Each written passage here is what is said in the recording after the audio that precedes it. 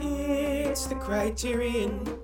It's the criterion. Criterion. N. Project. Hello, everybody. Welcome back to the Criterion Project, the show where we talk about movies in the Criterion channel or collection. And I say we because I'm not alone. I'm here with the great Rachel Wagner. Rachel, how you doing? I'm doing great. Excited to Great. talk about this movie today. It's gonna be fun.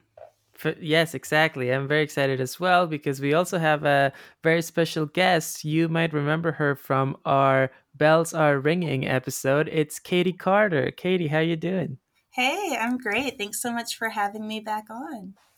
Thank you for being here. Before we get into our usual business, Katie, just in case some people haven't listened to that Bells Are Ringing episode, would you like to tell our listeners who you are and some of the work that you do? Yeah, so my name is Katie Carter. I have a blog, katie at themovies.com, that I write reviews for. I review a lot of current releases, independent releases. So you can find a lot of my work over there. Fantastic.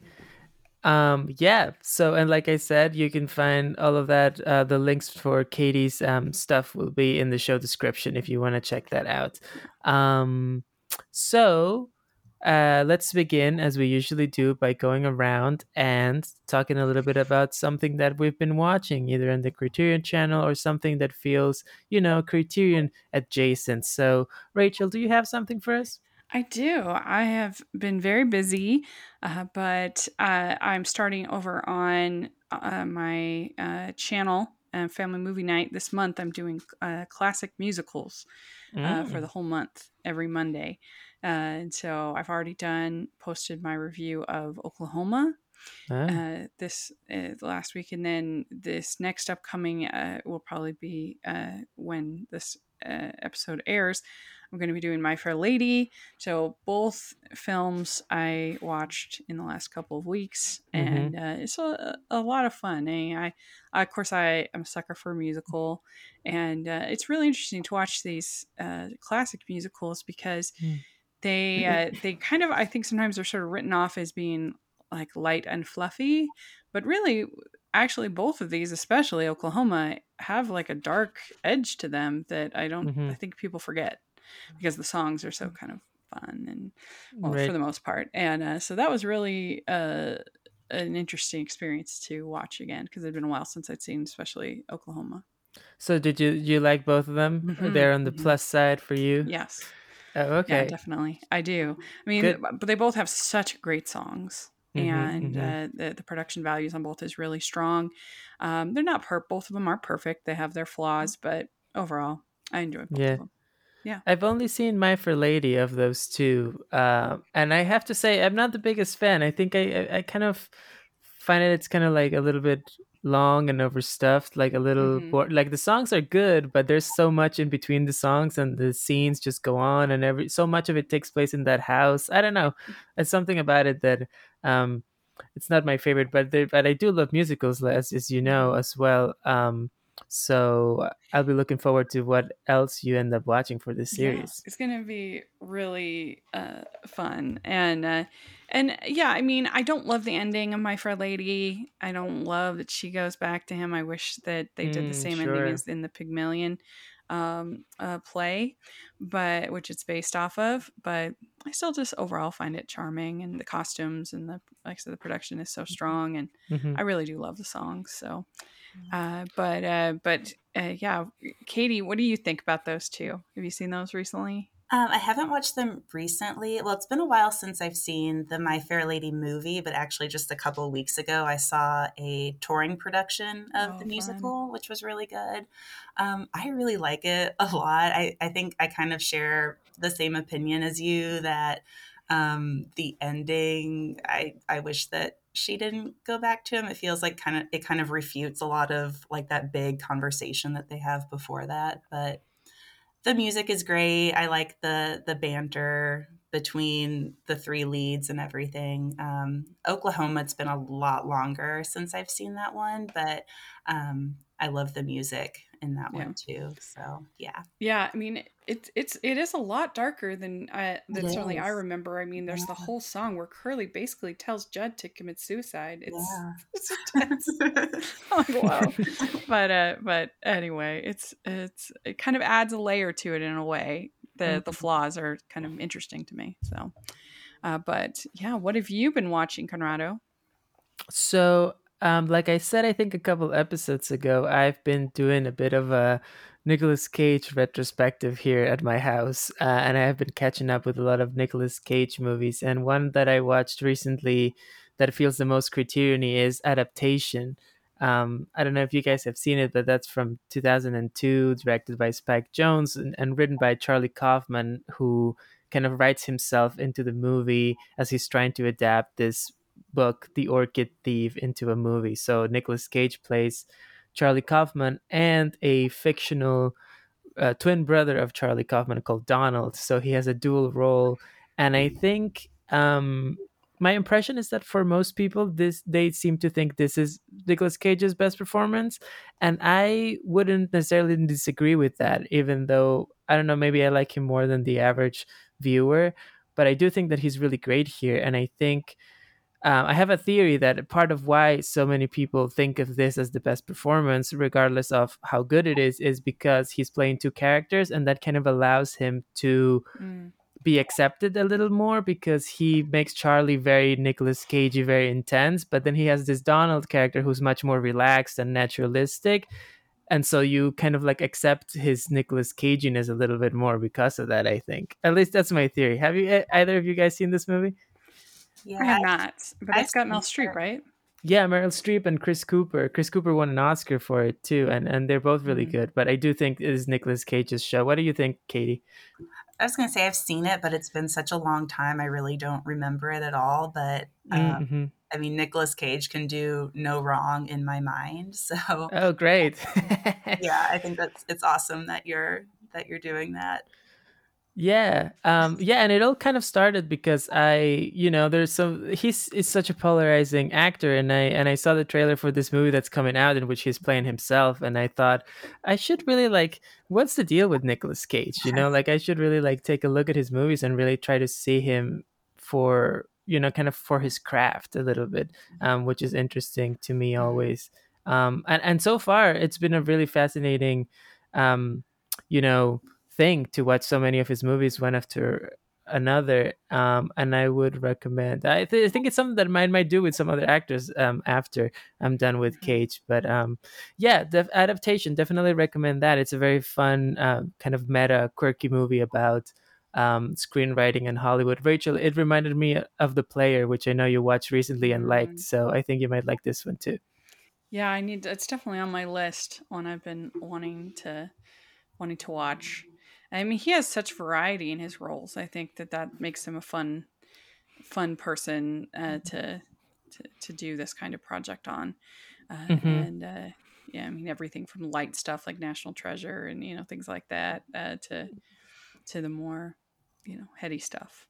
So Yeah. yeah, cool. And I That think sounds that's fun. what makes some of my favorite actors is that like very different genres and roles, but the performer kind of like you can feel their presence in it, like Hmm. their star charisma. There's something about them that remains from role to role that is very interesting. So And we've already talked about my favorite, Moonstruck, Nick, yes, of which course. I love That's so my favorite much. too. Yeah, Yeah, it's so good. he's great in it. Yeah, It's so So great. good. for sure. But anyway, oh well, Katie, do you have something that you would like to talk about that you've been watching? Sure. Yeah, mine is more like a current release, but I feel like it's something that Criterion fans would enjoy. And it's the TV show Pachinko, which is airing on Oh. Apple TV Plus right now.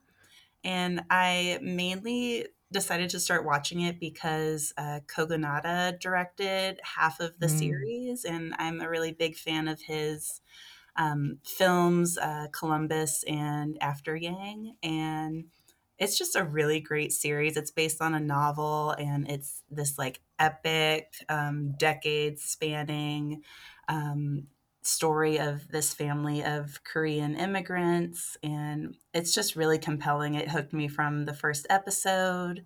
It is doing a really good job jumping between all of these different characters and eras.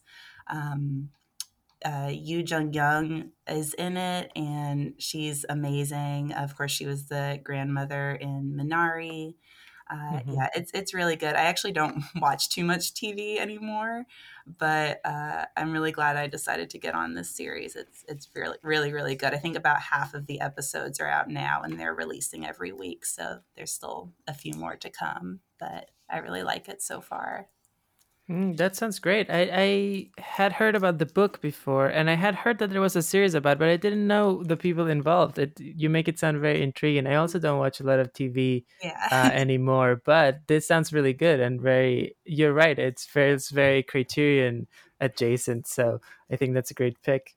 yeah, yeah. Yeah, It's I've really had it good. on my watch list because I mean, not only I've heard it was good, but also Apple sent me this super nice box of swag for Pachinko, and Oh. I'm I like, saw you post about that. That was really nice. yeah, I'm like, promotional materials Ah, were successful in this case because I wouldn't even have known about it. But anyway, so I've been meaning to check it out.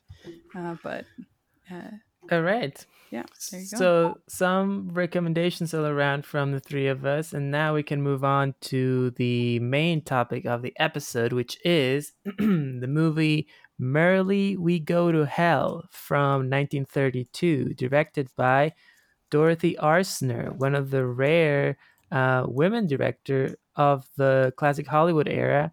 According to Wikipedia, she was the first woman to direct a sound film that at least in America.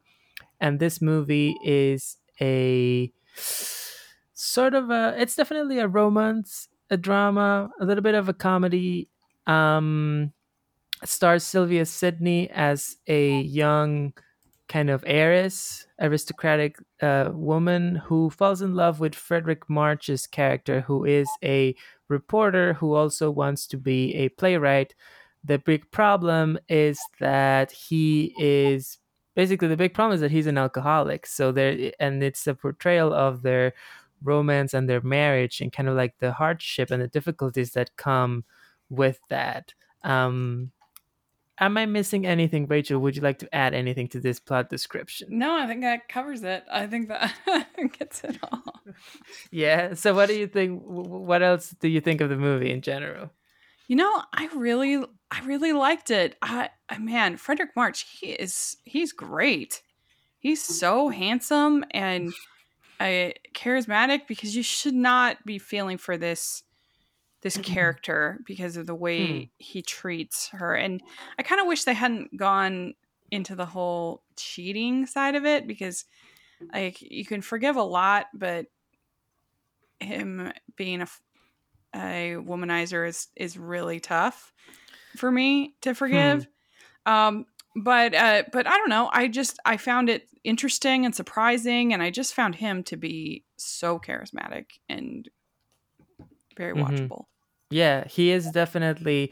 I just realized after watching it I had never seen a Friedrich March movie before, so this was my first time, and I thought he was really great at playing, especially when he was drunk, the mix of comedy and tragedy in his Hmm. alcoholism and his drunkenness. Because a lot of people, we have to admit, even though alcoholism is a problem, a lot of people, there's a lot of funny drunks. And I've met a Hmm. lot of them in my life. And I think that's an important part of it as well. And that's a kind of what makes it, some of the time I think that's kind of what encourages that kind of like party behavior, the fact that people that it can be fun to be around those people until it's not fun anymore, Hmm. but anyway, I thought he was great as well. How about you, Katie? What do you think of this movie? I love this movie. I mean, I find this whole era of films that it was made in so fascinating. They're like crack to me. They're just like addicting. And Hmm. it's been a while since I've watched this one, but I really liked it a lot more when I rewatched it this week. I agree with you guys about Frederick March. I think he's really wonderful, and it's kind of crazy to me that I think at the time this film was released, his casting was criticized a bit. I think some people felt he was kind of too refined to be playing this sort of character, Oh. which doesn't make a lot of sense because he had literally just won an Oscar for playing Dr. Jekyll and Mr. Hyde, where he's like a little monster. But I loved him, and I was especially struck by Sylvia Sidney and just how natural her performance is. Mm, When she's happy, you really feel like her like bubbliness and her smile, and when she's sad, it just breaks your heart. She has such like a her eyes are just like so wide. Her smile is so big. I really felt her performance this go around. Um, mm-hmm, Yeah, I had seen him in I Married a Witch.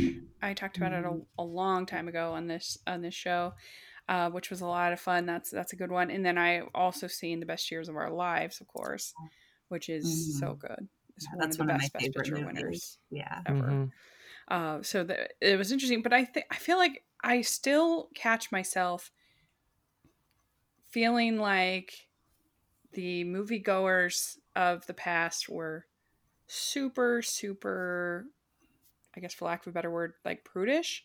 And so then when I see movies like mm, this, that with all of this edge and taking mm, on, you've got cheating, you've got alcoholism, you've got all this stuff, it always surprises me. right, And you think once I get used to it and be like, oh, they, but I don't know, I just don't expect that kind of material from something from the Yeah, 30s. And I so hear that right. was really interesting to me. Yeah. Well, it is.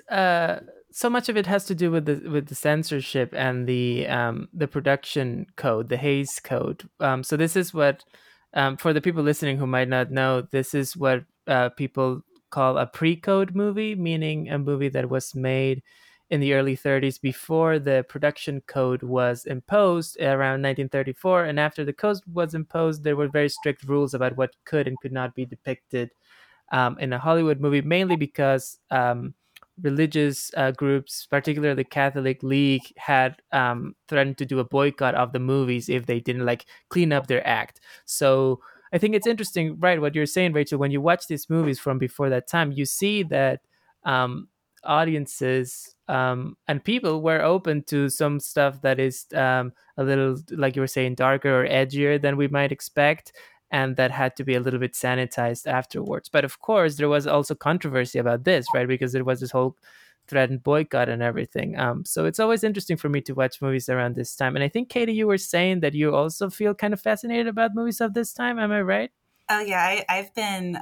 This is like my favorite era in movie history, and has been for a really long time. And I think it kind of goes with what Rachel was saying about, generally when we think about movies from the past, from like the 30s through the 50s, we think of them as being very sanitized. And then you watch a movie from that time and see them being very forthright about topics like sex and violence and alcoholism. And um, it's at odds with that idea, and it's just really fascinating. And I mean, I've seen so many pre-code movies, and even the ones that aren't very good are always interesting to me in the way that they present those topics.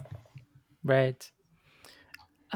And I guess in this case, I would say that the topics that kind of stood out to me were, like you were saying, Katie, a very, I would say, um, particular depiction of alcoholism. Not what I would have expected from a classic Hollywood movie. I would have maybe thought of something a little more melodramatic or sentimental about the depiction there.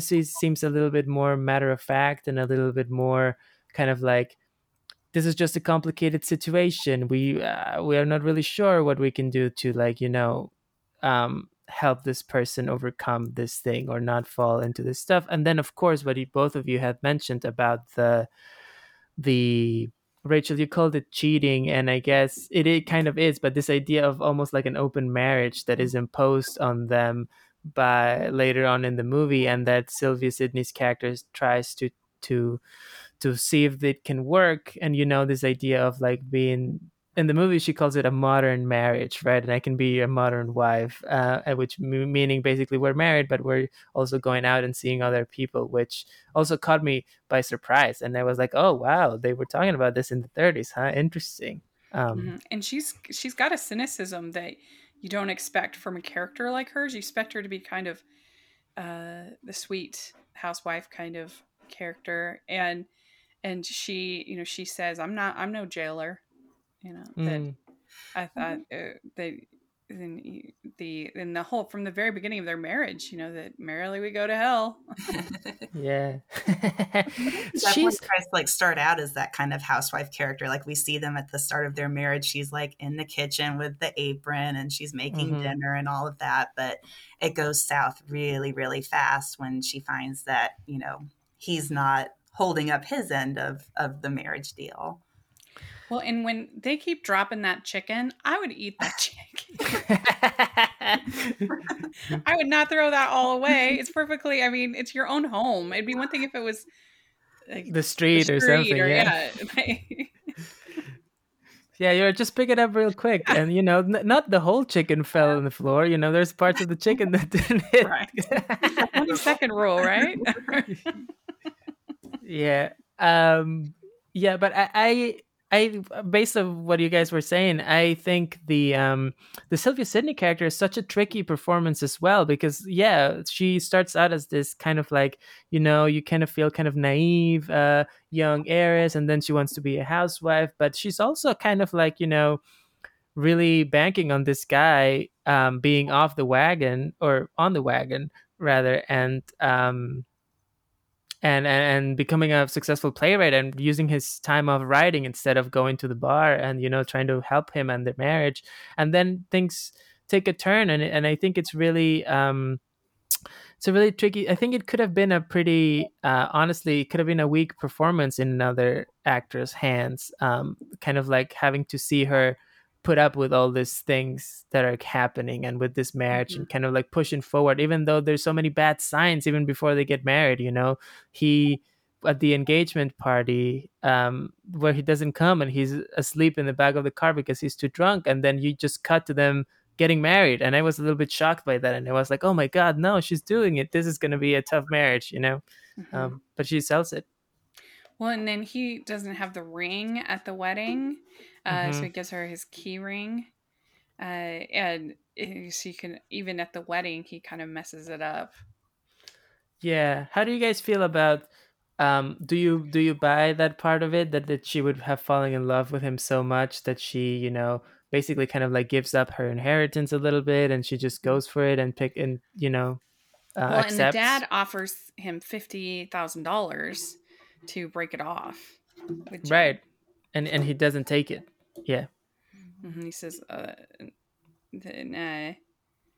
And they say you don't have to wait when you're in love, and so then they get married. But yeah, I mean, and then the dad is kind of an interesting character, because then he comes back and tries to get her to leave him again, and she still, he says, "Are you happy?" And her response is, "Well, look at how hard he's trying." Mm-hmm. Is Yeah. she actually happy?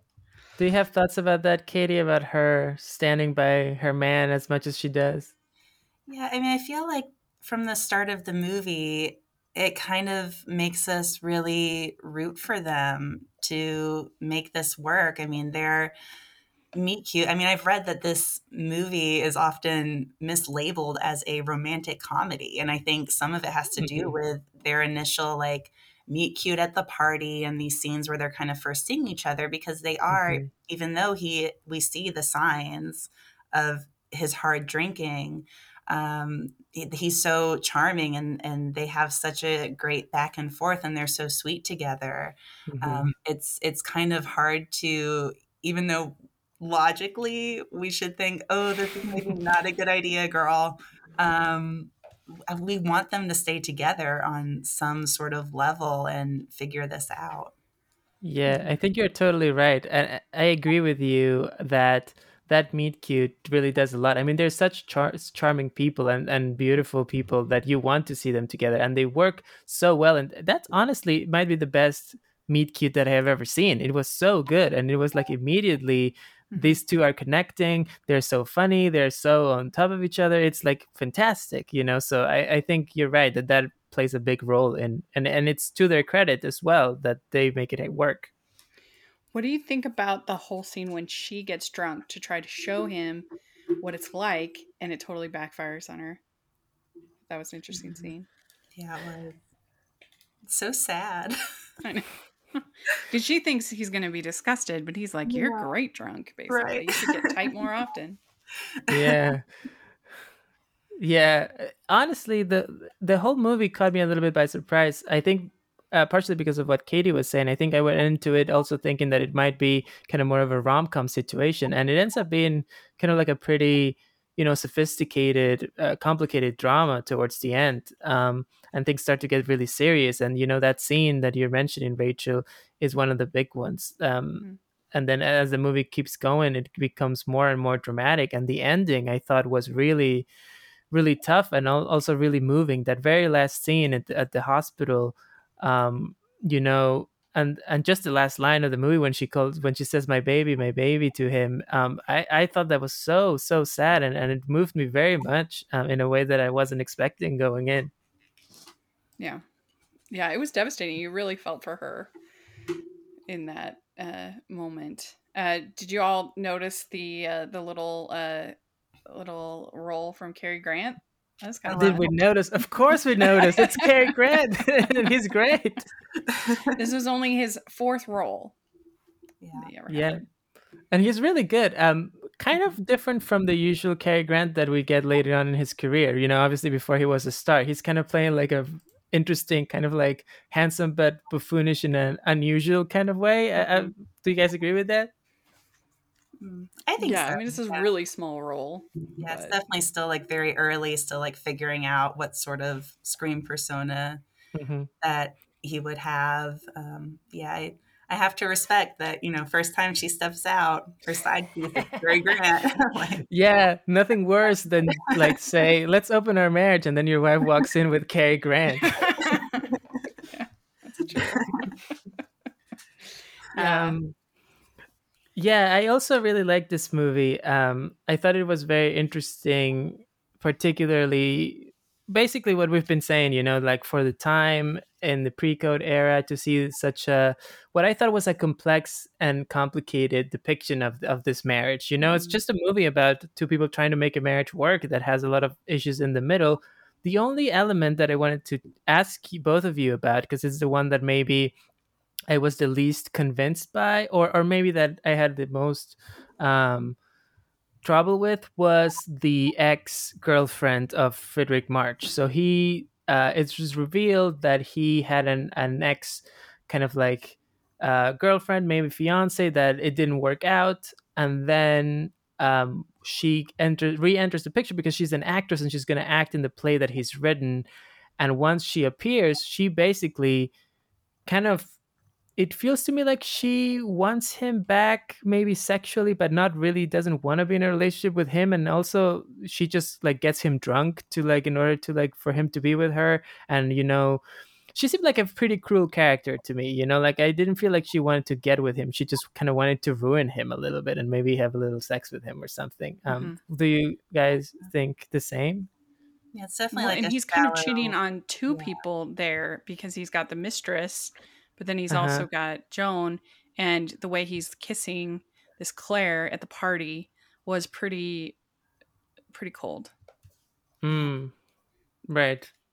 Yeah, that scene is awful when we see Joan's face when she sees them together. It's really sad.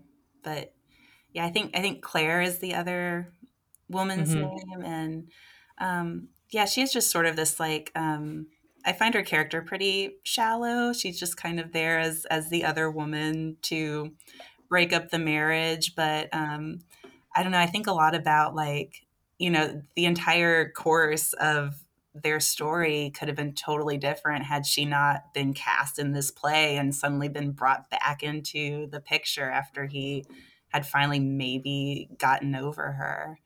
Mm-hmm. Yeah. Yeah.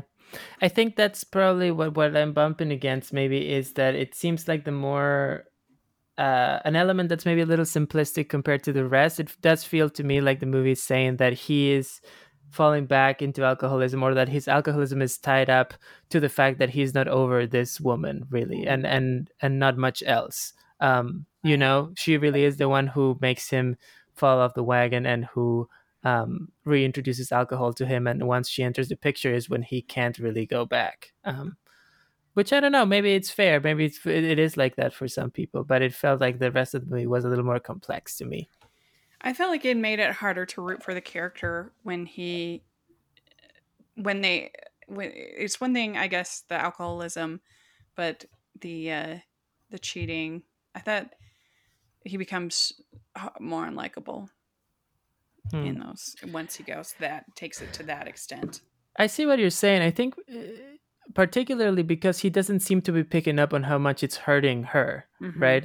That she kind of goes along with it, but you can tell that she's not really going into it. And then of course he keeps going across the line. They keep drawing a line and he keeps stepping over Yeah. it, especially once he brings the whole party to their own home and he starts like kissing her at their home. I feel like that's really what breaks the camel's back there.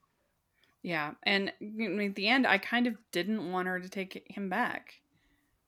Do you think that she takes him back? Because I feel like the movie's a little bit ambiguous about it, and I kind of like that ending for that, because it's not clear what that her last line, "My baby," I thought was interesting, and like I don't know what she's trying to say here. And and I agree with you. I was in a similar position. Like I don't know if you should take him back. I feel like maybe you're better off without him. Because they kiss, but yeah, that I guess it's not 100%. There's some ambiguity Well, there. there's also ambiguity whether she's going to live. Really, we don't really That's know that she's true. going to be fine. Yeah. That's true. I feel like on the surface level, they're kind of delivering on that requisite Hollywood happy ending. But if you read past that a bit, yeah, I agree. There's a lot of ambiguity, a lot of, what happens next? Like they might be embracing as the film ends, but their baby just died and he didn't know about the baby until like an hour ago. There's a lot that they're going to have to work through if they are going to stay together. Hmm. So yeah, it's definitely, I think on the surface, sure, it seems like a happy ending, but is it really? I don't know. Yeah, yeah, I agree, and I think that's what I really impressed me about the movie is how kind of layered it was in so many ways, and for most characters, even the dad that we mentioned before, I feel like his character is not really the usual cartoony like I'm the old man with the money and I don't want my daughter to be happy kind of thing, right? But more like a little bit more complex than that, and he has a very interesting dynamic with the Frederick March character, especially that last scene again at the hospital where you can see where he's coming from, but not wanting to see to have her daughter see him. And I totally understood why. Yeah. Like I would have done the same. Yeah, I thought he was a good character. Like usually these kind of parental figures are sort of just one note Hmm. jerks, but he made a lot of sense, and he was I thought a good character. Mhm. Yeah. Hmm. Um. Right, all right. So I think maybe it's time to get into our questions about the Hmm. movie, and these are the questions that we ask ourselves every episode. The first one is, what makes this a Criterion movie? So Rachel, what do you think makes this a Criterion movie? Well, I think the pre-code themes make it stand out. The fact that it does have a female director is unique, Mhm. and I actually think having Cary Grant pop in kind of adds a little bit of prestige to Sure. it. Friedrich March, it's one I had never heard of before. We started doing this, but and so yeah, I can see why would be included on the channel. Hmm. How about you, Katie? What do you think? Yeah, I agree with all of that. I think it's such a fascinating time capsule of this era and what thoughts about all of these values and issues were. It's just really interesting to see that reflected in a film from this time. And I think too, of course, Dorothy Arzner being the director, the only woman director in Hollywood at the time, is Hmm. extremely important. And I think I haven't seen all of her movies, but I think this might be her best one, Hmm. in my opinion. I have heard from some people that they say this is her best one, and I mean, and clearly it's one of the ones that they've picked to put in the Criterion collection. And the other one is called Dance Girl Dance, which I'm really curious to see now that I've seen this one. And basically, I agree with what both of you said about why this is a Criterion movie. I think, especially what you were saying, Katie, about Dorothy Arzner being one of the basically the only female Mhm. director in Hollywood until basically until the 50s when Ida Lupino came in. Well, actually, the director during the sound era. You know, we know that there were a lot of silent movies directed by women, and actually, Dorothy Arzner started in silence, and then she was basically the only one who remained after the transition to talkies. Which I was reading about the history of this movie and Dorothy Arzner, and I found it interesting to learn how much the studios took the opportunity of changing into talkies and also the Great Depression to um, cut costs and reduce the amount of women who were working in Hollywood, which was interesting and obviously horrible in its own way, right? So I think it really is. Some of it is the historical element of it, being able to find a woman who was so successful as she was at that time, such a rarity, and to keep those movies alive, especially because they're also good, which is great. um, Yeah. anyway, let's move on to our next question, which is, where do we rank this in the pretentiousness scale? So we have a pretentiousness scale where 0 is kind of like, you're completely um, box office, kind of like local multiplex fare, and 10 is like Rachel likes to say a Jean-Luc Godard, like a late Godard movie, film socialism or That's right. goodbye to language, something like that. So where do we think this ranks on the scale, Rachel? I feel like this is hard to rank because I don't know. There's certain parts of it it's I guess kind of a sad story. It's not very tidy, so it's not like a crowd pleaser in that sense. Hmm. But I don't feel like it's unapproachable. I feel like it's pretty. It's not pretentious in that sense of being unapproachable or heady. Hmm. So I don't know. I'd give it. I think 5. Okay, how about you, Katie? I think maybe I'd give it like a 3. I feel like it's a pretty accessible movie, even if it's not like a crowd pleaser, as Rachel said.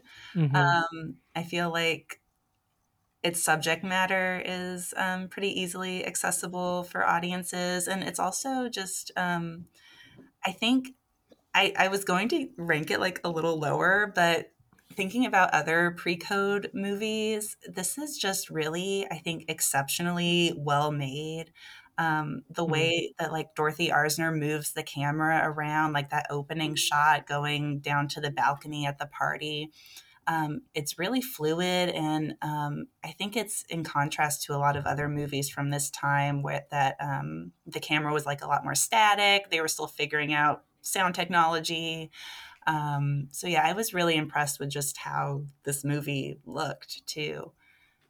Yeah, I think you're totally right about that. That's maybe something that um, we could have talked a little bit more about earlier about just the work of the camera and the direction. And I totally agree with you about that opening shot, which is fantastic, of like going through the skyscrapers and then finally landing on this party.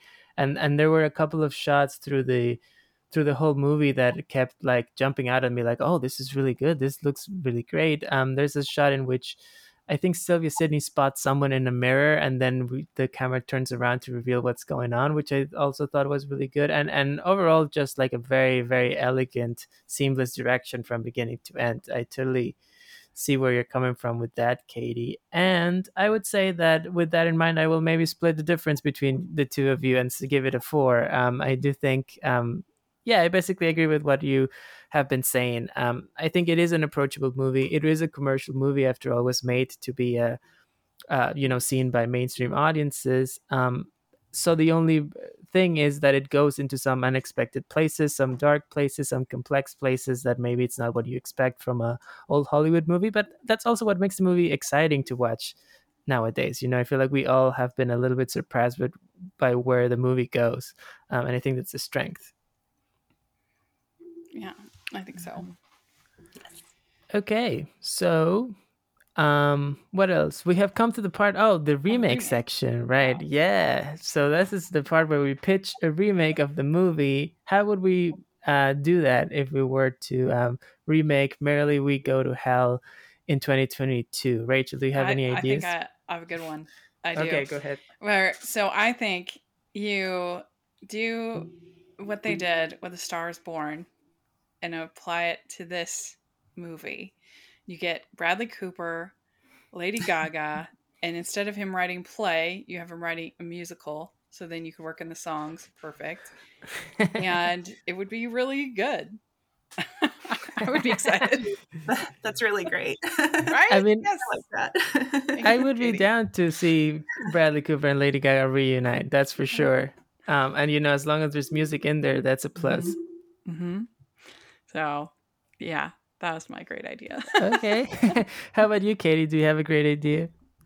I don't think mine is a great idea, but I keep thinking about Nightmare Alley and how the 1947 version of that movie I think is really great, but the ending they were forced to tack on by the code, of course, this happy ending that feels totally at odds with the rest of the movie. And I feel like with his version, Guillermo del Toro, even though I didn't love the movie, he was able to have that super bleak ending that I think caps it off perfectly. So I kind of want to see like essentially the same movie, like set in the same time period, but I'm wondering if they could do something different with the ending. I know we can read some ambiguity into it as it stands, but I think Dorothy Arzner originally envisioned something a little different. And I think maybe something that's less obviously happy, maybe not as bleak as the book that it's based on, where Joan dies and Mm-hmm. Jerry is like too drunk to even remember that she died, which is just really horrible. But yeah, I'd be interested in like a different ending that kind of addresses more head on what the future of their relationship is going to be. Who would you Yeah. cast? You Oh my think would be? God. Oh my God, I don't know. Just take Or Bradley Cooper and Lady Gaga. yes. Steal them from Rachel.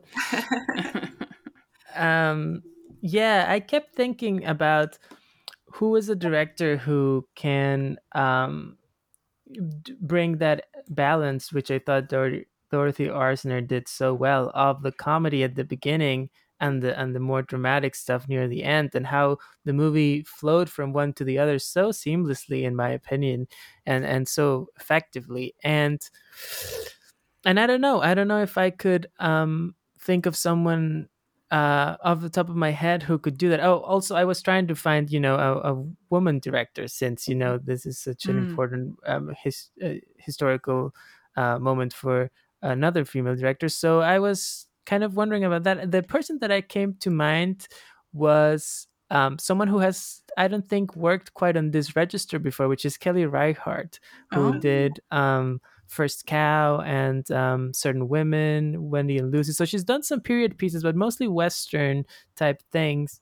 I would like to see her in this different kind of vibe and trying to do something a little bit more comedic and then dramatic and, you know, more classic Hollywood. I don't know if she would be Mm-hmm. interested at all in that, but I think she's such a great director and she has such a particular vision that I would love to see her in this like very different type of setting. You know who also would be really good is Deborah Granick. Oh, sure. That's Mm-hmm. yeah. I could see. Well, Deborah Granick's good. Also, of course, I the first person that came to mind, but I thought was maybe a little too obvious, was like Greta Gerwig. You know, like she. Mm. I know she has like a screwball element to her, and also the drama, and she is very good. I think at being very empathetic to her characters and seeing everyone's point of view a little bit in her movies. Mm-hmm. So I think she would do also a great job. But then I thought, oh, of course you're gonna think Greta Gerwig first. That's like the one female director everyone thinks about these days. But Yeah, but I do think that she would do a great job, so I would take that. Greta Gerwig with Bradley Cooper, Lady Gaga. I would go opening day. Mhm. Well, I'm very excited to talk about what we're going to be talking about next. And I was looking for something different, something I hadn't seen before, and I was looking in the Asian American collection that they have out now. And there is a little musical that I'd never heard of, I haven't seen, uh, called Kolma the Musical. And this is from 2006. It looks really fun, and I'm always up for checking out a musical. So Yeah, a movie that I hadn't heard about before, but then when it was added to the Criterion Collection, a couple people on Twitter were talking about it and recommending it. So I'm really excited to dive into that. yeah, it's gonna be fun. So that's what we're gonna talk about next. All right. Well, thank you so much, Katie, for being on the show. It's always great to have you. Do you have any last thoughts about Merrily We Go to Hell to share with us before we wrap up? Just that I really love this movie. I hope that everybody watches it since it's on Criterion right now, and also check out the rest of the collection on Criterion Channel that it's a part of, the Paramount Pre-Code collection. There are a Mm-hmm. lot of really interesting movies in there. Some of them I've just watched for the first time, and they're just kind of bonkers. Like, just watch any of them, honestly. You're guaranteed a good time. They're like 60 to 75 minutes long. And you'll really get there's a great variety of genres there, from horror to comedy to drama, that you'll get a really great sense of what this era in Hollywood was like. All right. Do you have any in particular that you'd like to recommend other than Merrily We Go to Hell, of course? Well, since we're talking about Cary Grant, there's one called Kiss and Make Up on there that he stars in. And he Mm-hmm. plays a plastic surgeon who believes legitimately that he is improving the world by making women more beautiful. Oh, And wow. is it is just a really crazy film that goes in a lot of unexpected directions. I enjoyed it a lot. I had a great time with it. And Cary Grant, this is still a very early role for him, but it was fun seeing him in this early leading man role. I think it kind of indicates the comedy roles that he would have later in his career, too. So, yeah, definitely check that one out. Great. All right. And okay, so I think it's time to wrap up. That's a great recommendation, though. And I was just looking at the pre-code section, pre-code Paramount at Criterion, and a lot of very cool looking movies that I haven't seen before. Some that I have, some that I haven't. So I totally co-sign Katie's recommendation.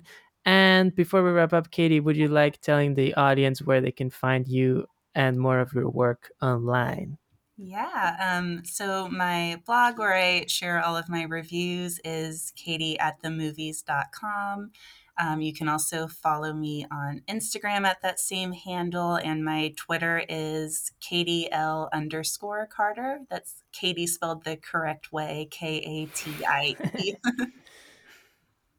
Fantastic. Great. Thank you for being on the show.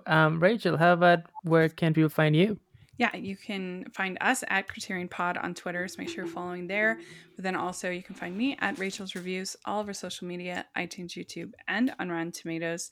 And like I said, check out that classic musicals series I'm doing for Family Movie Night this month. And then next month is Muppet May, which is always so much fun. Mm. So a lot of good stuff going on my channel. But then also check out Hallmarky's podcast. They had a really, really good movie this last weekend on Hallmark that Just One Kiss is called, and we're really excited to talk about it. It was one of the best they've ever done, in my opinion. So a lot of good stuff All happening right. over at Hallmarky's podcast. Check it out. Cool. And you can find me on Twitter at Coco Hits NY. And also, this is my obligatory reminder that the second season of my web series Wormholes is still going strong. There's about 5 episodes out by the time this episode airs. And you can find it if you go to YouTube and search Wormholes. The series is a sci-fi comedy, wacky adventures, heartfelt drama, not unlike Merrily We Go to Hell. Actually, it's nothing like that. But we're very proud of the show, and I hope you guys will check it out and enjoy it. Great. All right. Thanks so much. Thank Bye, you, Katie, everyone. again. Thanks, Bye. guys. All right.